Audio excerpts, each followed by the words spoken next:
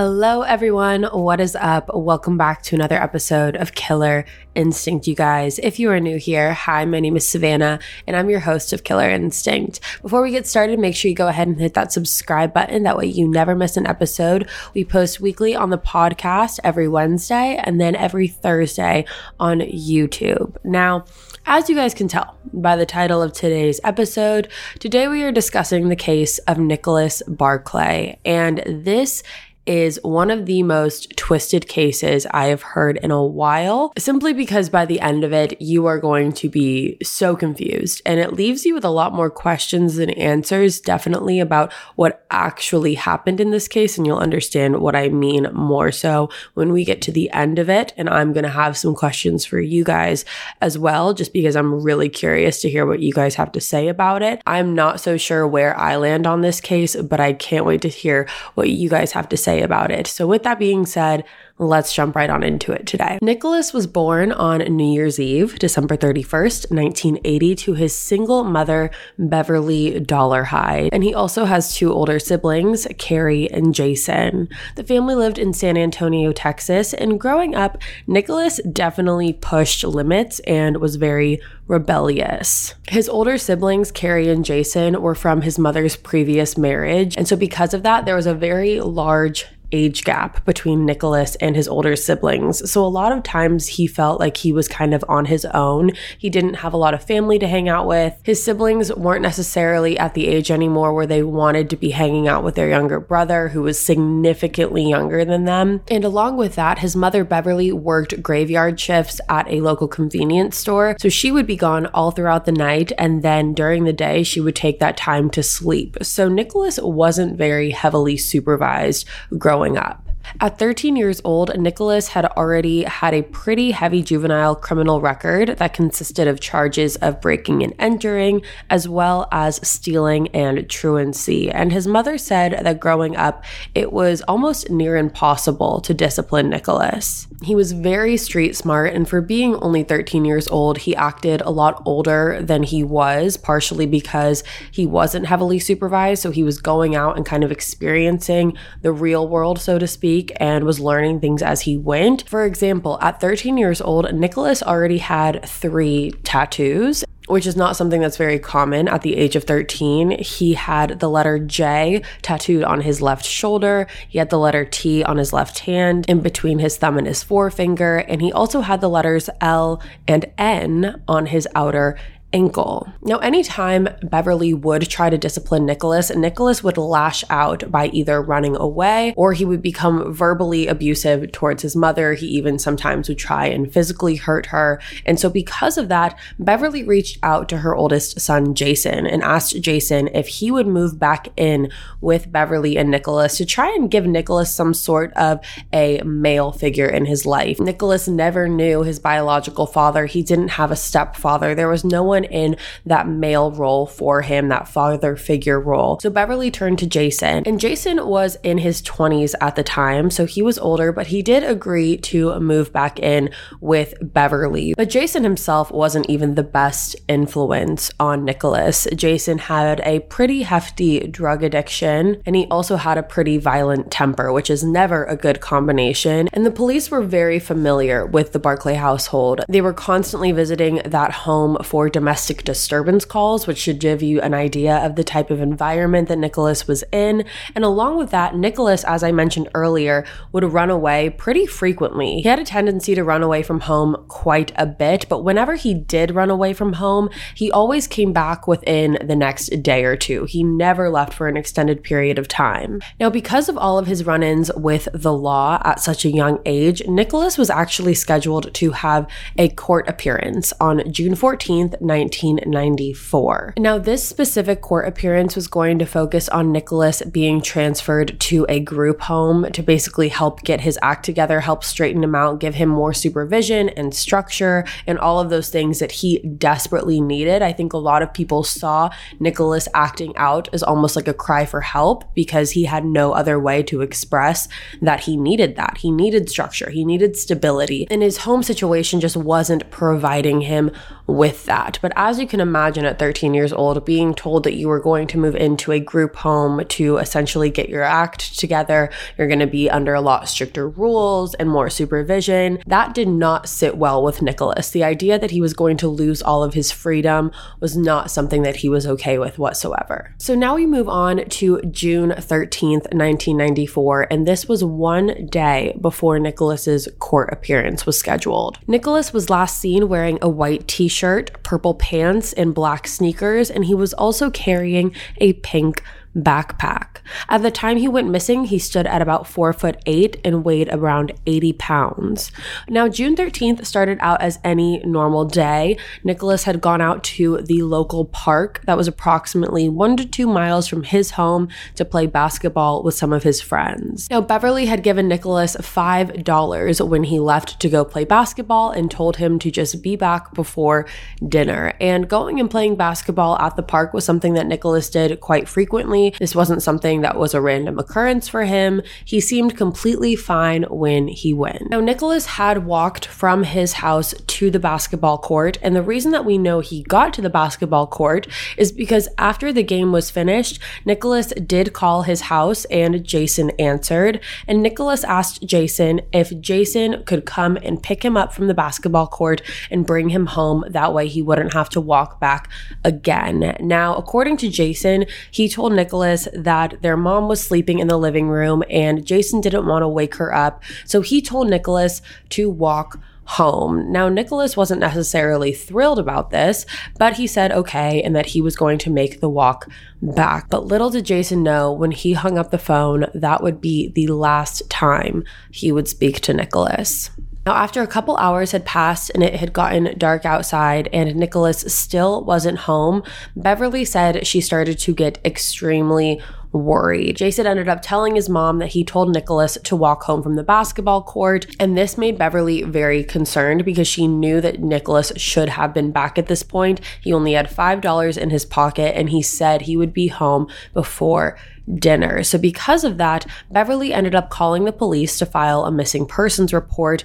But with this, the police kind of felt like they were at a standstill because they knew Nicholas had a very big reputation for constantly running away. Him running away was nothing out of the ordinary, and they knew that he always came back within 24 to 48 hours. So they figured that that is what would happen again this time. Along with that, they also thought that the timing of this runaway, quote unquote, was very convenient considering that Nicholas's court date was the following day, and they knew how much he did not want to go to that court date, so they figured that this was probably his way of trying to get out of it. However, after several days passed and Nicholas still hadn't returned home, it started to sink into everyone that this could be a lot more serious than Nicholas just running away. Now, here's when things get a little confusing. 3 months after Nicholas had gone missing, on September 25th, 1994, Jason had ended up calling the police one night after he swore that he saw Nicholas trying to break into their garage.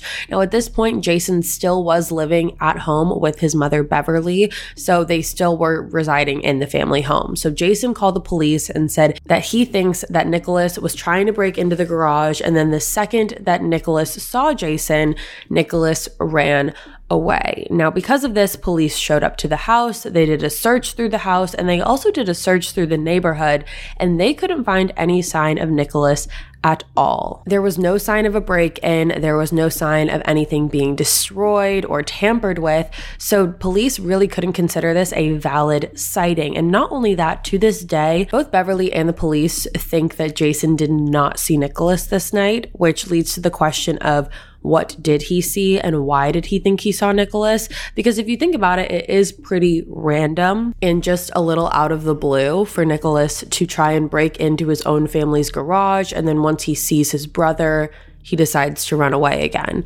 That part doesn't really make a lot of sense, because if he is coming home, why would he run away again if he's being seen? I know it sounds confusing, and it's because it is confusing. That sighting does not really make a lot of sense, and it's part of the reason why it wasn't considered a valid sighting. So we don't really know what Jason saw that night, but what we do know is that days of Nicholas being missing turned into weeks, which turned into months, and months turned into years, and there was still no sign of Nicholas. Nicholas. Now, throughout all of this, Beverly and Nicholas's siblings were really holding out hope that Nicholas would return home. However, they knew the probability of that happening at this point was kind of slim to none, just because the likelihood of a child going missing and coming back alive after years is very slim. That's a very slim percentage. And another big question was what happened? No one could figure it out. Was it that Nicholas did run away because he was trying to escape his court date and then ran into the wrong person? Or was it that someone snatched Nicholas on his walk home? Because if you remember, he did ask his brother Jason to drive him home. So he had the plan of going home in his mind to begin with. So was it that he did get snatched on his way home? The possibilities for this were really endless. However, everything changed in October 1997. Before we move on, we're going to take a second to talk about today's sponsors. Imagine an app designed to make you use it less. Seems a little counterproductive, right? Well, Apartments.com's Instant Alert feature works exactly that way. Instead of scanning rental listings a million times a day, simply set and forget your search to whatever you're looking for in a place and let Apartments.com do the rest. From pet-friendly apartments to balconies to in-unit ACs, Apartments.com's powerful search tools let you know when the perfect combination of features you're seeking is listed. So you don't have to power through rental descriptions one by one. With more rental listings than anywhere else, Apartments.com's instant alerts mean that you can spend less time looking for the perfect place and more time on just doing you. Apartments.com, the place to find a place. On October 7th, 1997, authorities in Spain had received a phone call from a citizen who said that he had seen a boy around 14 to 15 years old who looked really scared, looked like he had run away from something. He was hiding from people. He wouldn't talk to anyone.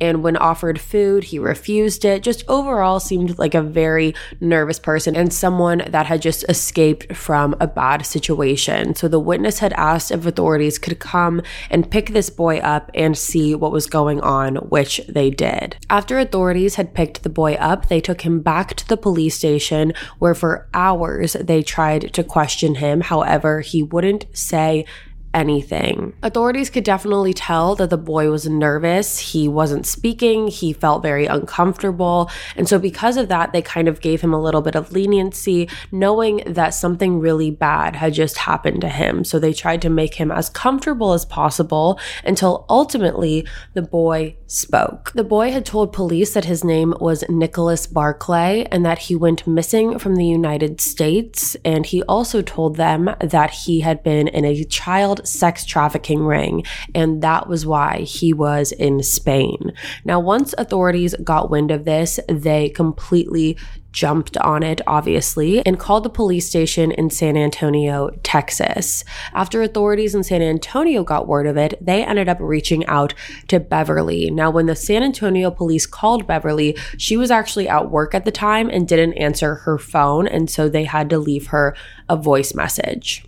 The voice message essentially said that the police from Spain were trying to get in contact with her because they believe they found Nicholas. Once she got the message, she immediately called them back, and that is when she was given a little bit more detail and was told that Nicholas was kidnapped by high-ranking government officials and was being involved in a sex trafficking ring in Spain. Now, they also informed her that due to the experiences that Nicholas had gone through in the 3 years that he had been missing, he might seem unrecognizable to her. Prior to him going missing, Nicholas had blue eyes and light blonde hair, but she was informed that his abductors had ran experiments on him that caused his blue eyes to turn brown, and they also dyed his hair a darker color. But regardless of that, they said that Nicholas did have the same tattoos that he had when he had gone missing, which was a big distinguishing factor for people to believe that this actually was Nicholas and to confirm that for everyone. And honestly, at this point, no one really cared what Nicholas looked like as far as his family was concerned, because at this point, they finally had him back. He had been missing for 3 years. They didn't care that he looked a little different. All they wanted was to bring him home. So because of that, Nicholas's sister, Carrie, was actually the one who flew over to Spain with a friend of hers to retrieve Nicholas. So Carrie flew out on October 14th, 1997, and she brought family pictures. She brought items that belonged to Nicholas to try and refamiliarize him with his family again and try to make him as comfortable as possible. Now, when Carrie first saw Nicholas, she was extremely ecstatic. However, he was definitely a little bit more closed off and a little quiet. But that wasn't really a shock to anyone. It honestly made sense that he would be like that considering the experiences that he had gone through. And Carrie basically attributed it to the fact that he had gone through a horrific trauma over the past 3 years that he had been missing, and it was going to take some time for him to come around. But regardless, Nicholas and Carrie and the friend who went with Carrie ended up flying back to San Antonio so Nicholas could reunite with everyone. Now, because he was 13 years old when he went missing, and now it was 3 years later, and he was 16 years old, once he got back to San Antonio, Nicholas got re-enrolled in high school. He was taking classes again, and he was really trying to normalize his life again. No one was discrediting what he had been through or disregarding any of the trauma that he had, but everyone thought it was important for him to feel a sense of normalcy again. So he enrolled in high school. He had a group of friends. He had a crush on a girl in one of his classes, and for all things considered, he was really adjusting well back into his life. One thing that did change when Nicholas came back to San Antonio is that he moved out of his house with his mother. So he wasn't living with Beverly anymore. Instead, he was living with his older sister, Carrie, and he was sharing a room with Carrie's younger son. And the reason they did this is, again, because Beverly wasn't going to be able to give Nicholas that structure that he needed just as much as she wasn't when he went missing. She still had the graveyard shift job, and everyone thought it was just in his best interest to have someone who could watch him more. Now, in the beginning, when Nicholas first returned back to San Antonio, his family was ecstatic, especially his immediate family and his extended family. Everyone was super thrilled. However, as months continued to pass, some of his extended family started to have a couple of questions. For example, how did Nicholas's eye color change? That was something that no one could really justify or come up with an answer for. Along with that, Nicholas's behavior when he came back was very cool, calm, and collected, and that was very different than the erratic behavior he had when he went missing. Some of Nicholas's extended family and the authorities said that they should do a DNA test just to 100% confirm that this was Nicholas. That way there would be no questions, there would be nothing that the family would have to worry about. But Nicholas's immediate family refused a DNA test. His mother did not want to do that. His sister didn't want that. No one else wanted that. Now, a couple months after Nicholas had been reunited with his family, there was a TV show called Hard Copy that had heard about Nicholas's story, and they wanted to do a special on it because, quite frankly, it was a remarkable story. So because of that, the TV show hired a private investigator named Charlie Parker to essentially go find Nicholas in San Antonio and interview him for this TV show. And when Charlie did find Nicholas, he ended up having a lot of questions. Now, Charlie didn't approach Nicholas automatically when he found him. He kind of blended into the background and honestly just did what a private investigator does, which meant he just wasn't really seen. He kind of just watched Nicholas for a little bit. And he, again, like I said, had a lot of questions. The first thing that Charlie noticed was Nicholas looked a lot older than 16 years old. And another question he had, which is something that we've mentioned multiple times at this point, is why did Nicholas have brown eyes? He had blue eyes when he went missing, and now all of a sudden he has brown eyes. And I know we keep bringing it up, but at the same time, it was something that no one could really justify. Now, something else that Charlie did was he decided he was going to compare the old Nicholas's ears to the new Nicholas's ears. And while that might seem a little bizarre to you, ears are a very defining feature, and they're something that does not change. So if Nicholas's ears looked different before he went missing versus after he got rescued, then it was going to be very clear that this was not the real Nicholas. And once Charlie did that, it was very, very clear that these were two different set of ears, which in Charlie's mind meant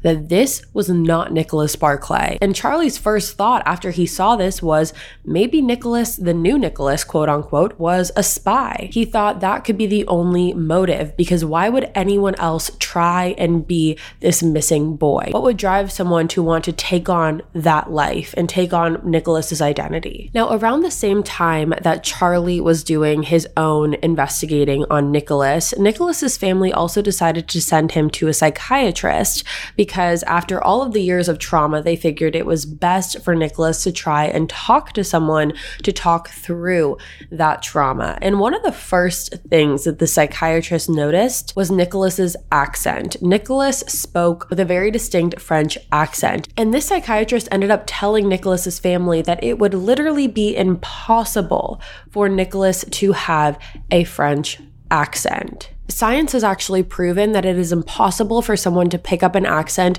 after 12 years old. So Nicholas should not have had a heavy French accent. But when the psychiatrist told Nicholas's family this, they didn't seem super thrown off by it. They thought because he had been overseas for 3 years and in God knows what environment, that it was normal for him to have this accent, even after the psychiatrist said that's not right. And because the family wasn't really listening to him, the psychiatrist ended up reaching out to the FBI and informed them that he did not believe that this was Nicholas Barclay, but in fact, he believed that it was an imposter. Now, after the FBI spoke with the psychiatrist, the FBI then reached out to Nicholas's family again. So this is now the second professional that is reaching out to this family to say, hey, something doesn't seem right here. This doesn't seem like this is adding up. But again, the family just shrugged it off, which the FBI found incredibly concerning, because wouldn't you want to know 100% whether this was your son who had gone missing or a stranger that you're now letting live in your house? So because of that, the FBI ended up obtaining warrants for blood and fingerprint samples of both Beverly and the new Nicholas. That way they could see if they were a match. And according to the FBI, Beverly did put up quite a bit of a fight when she found out she had to give her DNA. She did not want to do it. And the FBI said that she actually threw herself on the floor, while Beverly said that never happened. So very much a he said, she said in that situation. We don't know which one is correct. Now, on March 3rd, 1998, the FBI got a call from authorities in Madrid, Spain, and told them that they had a match on the fingerprints. And on that same day, Charlie was actually following Nicholas around to try and get some more information on him. And ultimately on that day, Charlie was able to sit down with Nicholas. He got Nicholas to agree to sit down with him at this diner, and they ordered hotcakes. And Charlie said that he remembers this clear as day. They ordered the hotcakes and they started talking and eating, and Charlie mentioned something to Nicholas about his mother, Beverly. And that is when Nicholas looked at Charlie and said, quote unquote, "She's not my mother, and you know it." Now, when Charlie heard that, he said his jaw literally dropped to the floor, because it's one thing to have suspicions and to think one thing, but it's another thing to get confirmation. So after Nicholas, quote unquote, said that he wasn't Nicholas, Charlie's next question then was to ask him who he really was. And that is when Charlie learned that this new Nicholas was actually a man named Frederick Borden. And that is when it was confirmed that this new Nicholas was in fact an imposter. So let's talk about Frederick. Now, Frederick was not 16 years old as he was claiming or as he was trying to pass for, but instead he was actually 23. So he was 23 years old pretending to be 16 years old. Now, weirdly enough, Frederick was born on June 13th, 1974, and June 13th is the day that the real Nicholas went missing. Frederick was raised by his grandparents in France before eventually running away to Paris, which explains the French accent. Frederick's mother was 17 years old when she had him, and his father was a much older man from Nigeria. And according to Frederick, his grandfather was extremely racist. And when he found out that his daughter got pregnant by an Algerian man, he wanted her to abort Frederick. So according to him, he thought from a very young age that he never really belonged anywhere. Now, I watched a documentary called The Imposter on this whole case, and in this documentary, they interview Frederick himself, and I am going to point out some of the key things that Frederick said in this documentary. Now, according to Frederick, he said the number one most important thing this entire time that he was quote unquote Nicholas was to be convincing. He did everything he could to be as convincing as possible. He knew that in order for police to believe he was a child and not an adult, he would have to act like a child and not an adult. He said that he manipulated police into thinking he was a child because he acted scared. He said he acted in such a way where police would have had to believe that something was wrong, and they would have to ask him specific questions as to what happened to him. Now, according to Frederick, the reason he ever did any of this impersonating to begin with was to receive the love and affection that he claims he never got as a child. He never knew who his biological father was, and he ran away from his grandparents. And Frederick said that he knew that if he played his cards right, the authorities would have to put him in a children's home, which was his ultimate goal. And let me remind you, again, this man was 23 years old at this point, wanting to stay in a children's home. So I think it's fair to say that there is some sort of screw loose. But regardless of that, it actually worked because he was placed in a children's home after authorities found him, and he was incredibly happy, but he wasn't done just yet. Now, over and over again, police would ask Frederick what his name was. And at this point, Frederick really didn't have a plan. He didn't know how he was going to stay in this children's home. So he just kept quiet the entire time. And every time police would ask him what his name was, he wouldn't say anything. When police asked him what happened to him, he wouldn't say anything until ultimately authorities threatened him by saying, if you don't tell us what your name is, and if you don't tell us what happened to you, we are going to take pictures of you and get your DNA, and we ultimately will find out who you really are. So because of that, Frederick knew that he had to come up with a plan. Frederick told authorities that he was an American that had ran away. He said that he would contact his family in America, but that he wanted to do it by himself. So he wanted to be in a room alone when he did it, which ironically authorities allowed. Now, when Nicholas was left alone, he called the American authorities all across the country and told each one of them that he was a police officer from Spain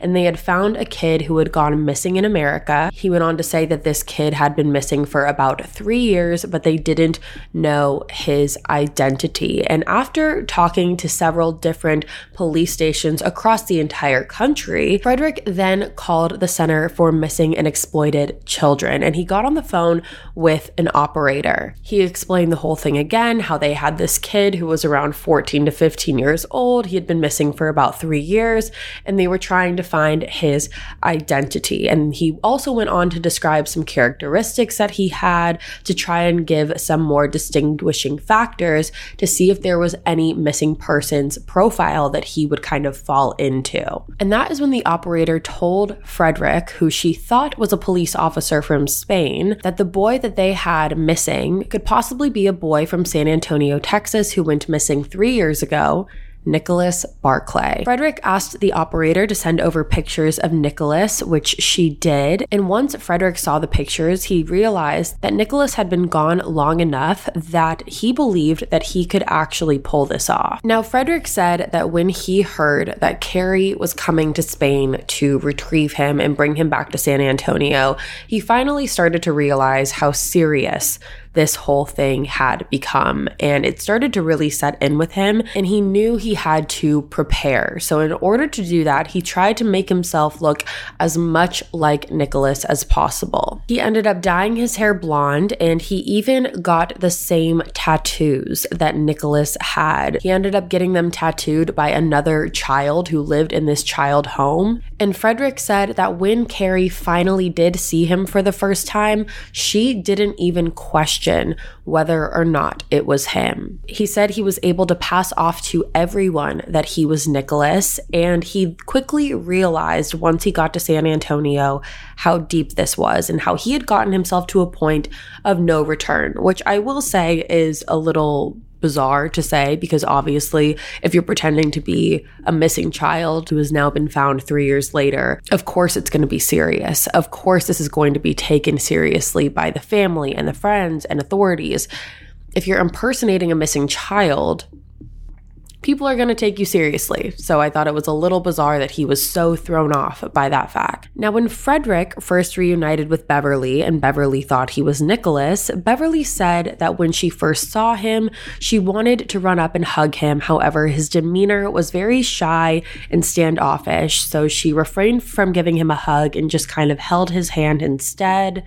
And Frederick said that the reason for that was because he doesn't like when people touch him. And that was really the only reason he didn't give anyone a hug. So what Nicholas's family attested as just a trauma response and not wanting to be touched, it was actually just Frederick's own personal preference of not liking people touching him. Now, Frederick, pretending to be Nicholas, did open up to the FBI and authorities about the sex trafficking ring, and he had to do this in order to pass as a US citizen and to prove to the government that he was Nicholas Barclay. They didn't just let him in and say, here you go, here's your new passport and everything. He did have to go through a series of interviews to confirm that he was Nicholas, and by some fluke, he passed each time. Frederick made up all these stories about what he as Nicholas had gone through. He said that in the sex trafficking ring, his hands were broken by baseball bats. He said that he was repeatedly raped and forced to eat insects, and that needles were put into his eyes, which is part of the reason his eyes were brown now, and he was manipulated using military scare tactics. But this was all made up. Now, once this case started to get more media attention, Frederick really used that to his advantage. In his words, he said that he agreed to do all these media interviews in order to make Nicholas seem more real. If he was to go out and tell his story to the media and pass off as Nicholas, then more likely than not, no one was going to question whether or not this was the real Nicholas. Now, what's ironic here is that the entire time that Frederick was passing off as Nicholas, which was about 4-ish months, his extended family as well as authorities were very suspicious on whether or not this was in fact the real Nicholas. But they weren't the only ones that were suspicious, because once Frederick heard that Beverly refused to get a DNA sample of her and this new Nicholas in order to confirm it being a match, Frederick himself started to get suspicious about the whole thing. And he said that in that moment, he realized that the Barclay family, meaning Beverly and his siblings, probably knew that Frederick was not the real Nicholas, but didn't want to believe it and weren't showing it. And I will explain more on what I mean by that in a moment. Now, once Frederick's true identity was revealed, he was arrested and sentenced to 6 years in prison for perjury and passport fraud, but he didn't stop there. After he was released from prison, he was returned to France in 2003, and that is when he then moved on to steal the identity of another 13-year-old boy who had gone missing in 1996, a boy named Leo Bally. And in August 2004, he did it again in Spain, claiming to be a teenager named Ruben Espinoza, whose mother was killed in the Madrid bomb attacks. And when police found this out, they then shipped Frederick back to Spain. And in June 2005, he then claimed to be Francisco Hernandez Fernandez, who was a 15-year-old Spanish orphan. And again, in 2005, Frederick was close to 30 years old, trying to pass off as a 15-year-old boy. Now, what we do know about Frederick is that in 2007, he married a French woman named Isabelle and had 5 children with her. However, according to a Facebook post he made in March 2017, his wife and children all left him, and the status of them is still unknown to this day. Now, what's frustrating about Nicholas's case is that when you research Nicholas Barclay, the majority of the information is about Frederick. And it makes sense to an extent because this is such a mind-blowing story. You had this French man trying to impersonate a 16-year-old boy and getting away with it for a decent period of time. However, Nicholas Barclay, the real Nicholas Barclay, still to this day has never been found. We don't know what happened to him. We don't know if he ran away or if he was abducted. And so because we don't know to this day what happened to Nicholas, it leaves a lot of room for a lot of different theories. And we are going to talk about some of those theories. Now, when it comes to Charlie, the private investigator that we mentioned earlier, after he realized that Frederick was not actually the real Nicholas, it got him to start questioning what could have really happened to the real Nicholas. And when he started doing his own investigating, he saw a police report from that September night in 1994 after Jason had called authorities and stated that he saw Nicholas. He said he saw Nicholas try to break into the house, but when police got there, there was no sign that anyone tried to break into the house, and there certainly was not any sign of Nicholas. Now, according to Charlie, this raised up a lot of red flags for him because he said that this is something that happens a lot when people want everyone else to believe that the victim in question, in this case Nicholas, is still alive. And so because of that thought that this could strictly be the Barclays way of trying to keep Nicholas's memory alive and to make people believe that he is still alive, it made Charlie question if what happened to Nicholas happened inside of his own home. And basically what that means is Charlie started to wonder if Nicholas was murdered by his own family, and this police report was kind of a distraction to make people believe that Nicholas was still out there and still alive, when in reality, the family knew the whole time that he wasn't. Charlie has said himself that he believes that Nicholas is buried in the backyard of his childhood home, and Frederick himself also has said that he believes that theory. Frederick has said, quote, "I don't need to be Columbo to put two and two together. They killed him. Some of them did it. Some of them chose to ignore it." End quote. Frederick said that before he had this realization and before he realized in his mind that the family were the ones who hurt Nicholas, he said that he was not worried anymore of whether or not Nicholas was going to come back, because that was his fear for a long time of what happens if Nicholas, the real Nicholas, does show up. Then my entire plan is foiled and I'm going to get arrested. But he said that once he realized that the family was actually the one responsible, he didn't have that fear anymore.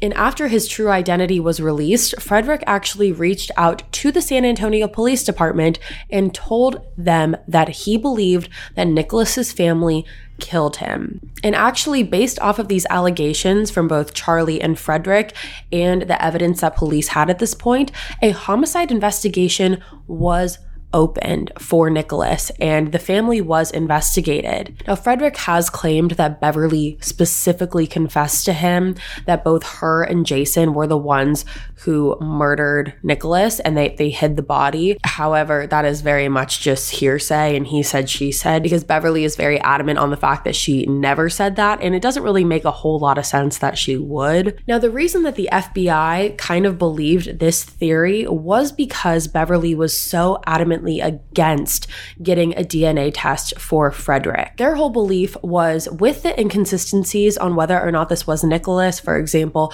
the eye color change, the fact that he looked older, he had a French accent, the fact that everyone was telling the family, you should just double check and make sure. And Beverly was so against it, it made the FBI feel like there had to be a reason that she was so against it. And there had to be a motive as to why she was so against it. And in their mind, that motive could have been that Beverly did know that Nicholas was murdered, and she didn't know who this man was that just walked in through her door, but she kind of had to play the part of her thinking that it was Nicholas, because if she didn't, then the real truth could have been exposed. Now, Beverly did agree to take a polygraph test, and the first 2 times that she took the test, she did end up passing it.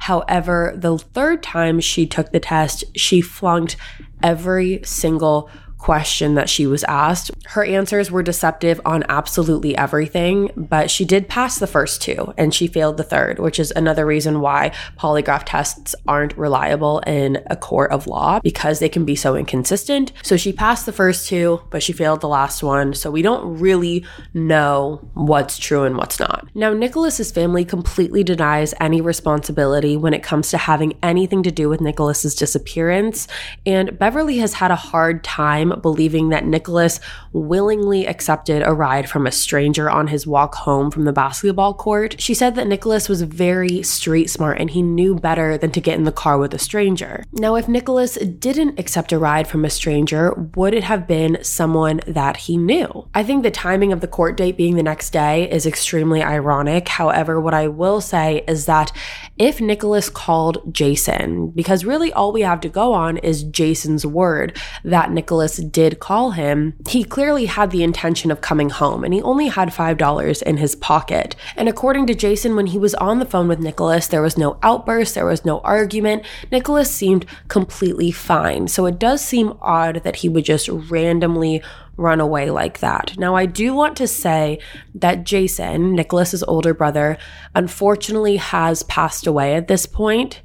So he is not here to defend himself or say his side of the story. However, according to the FBI, when Jason was alive, he was very reluctant and hostile to help in Nicholas's disappearance, and he really just refused to help in any way. Now, according to Carrie, Nicholas's sister, she says that because Jason died, he's kind of been used as the scapegoat in this case, meaning that people are kind of blaming Jason for this whole thing because he's an easy target, because he's not here anymore to defend himself.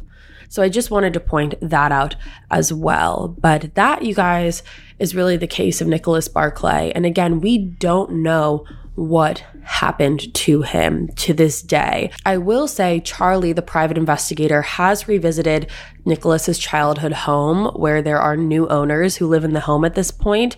And according to the new owner, and this was all in the documentary, according to the new owner, when he first moved in, there was some sort of a plastic tarp that was dug underneath the ground. And the new owner's dog was kind of going at it and was digging and trying to dig it up and trying to bite it, but he was never able to pull it up. Now, there is no information out there as to whether or not the tarp has ever been pulled up or what is underneath the tarp or what was in the tarp, but I do think that if it was Nicholas that was in the tarp, we would know that by now.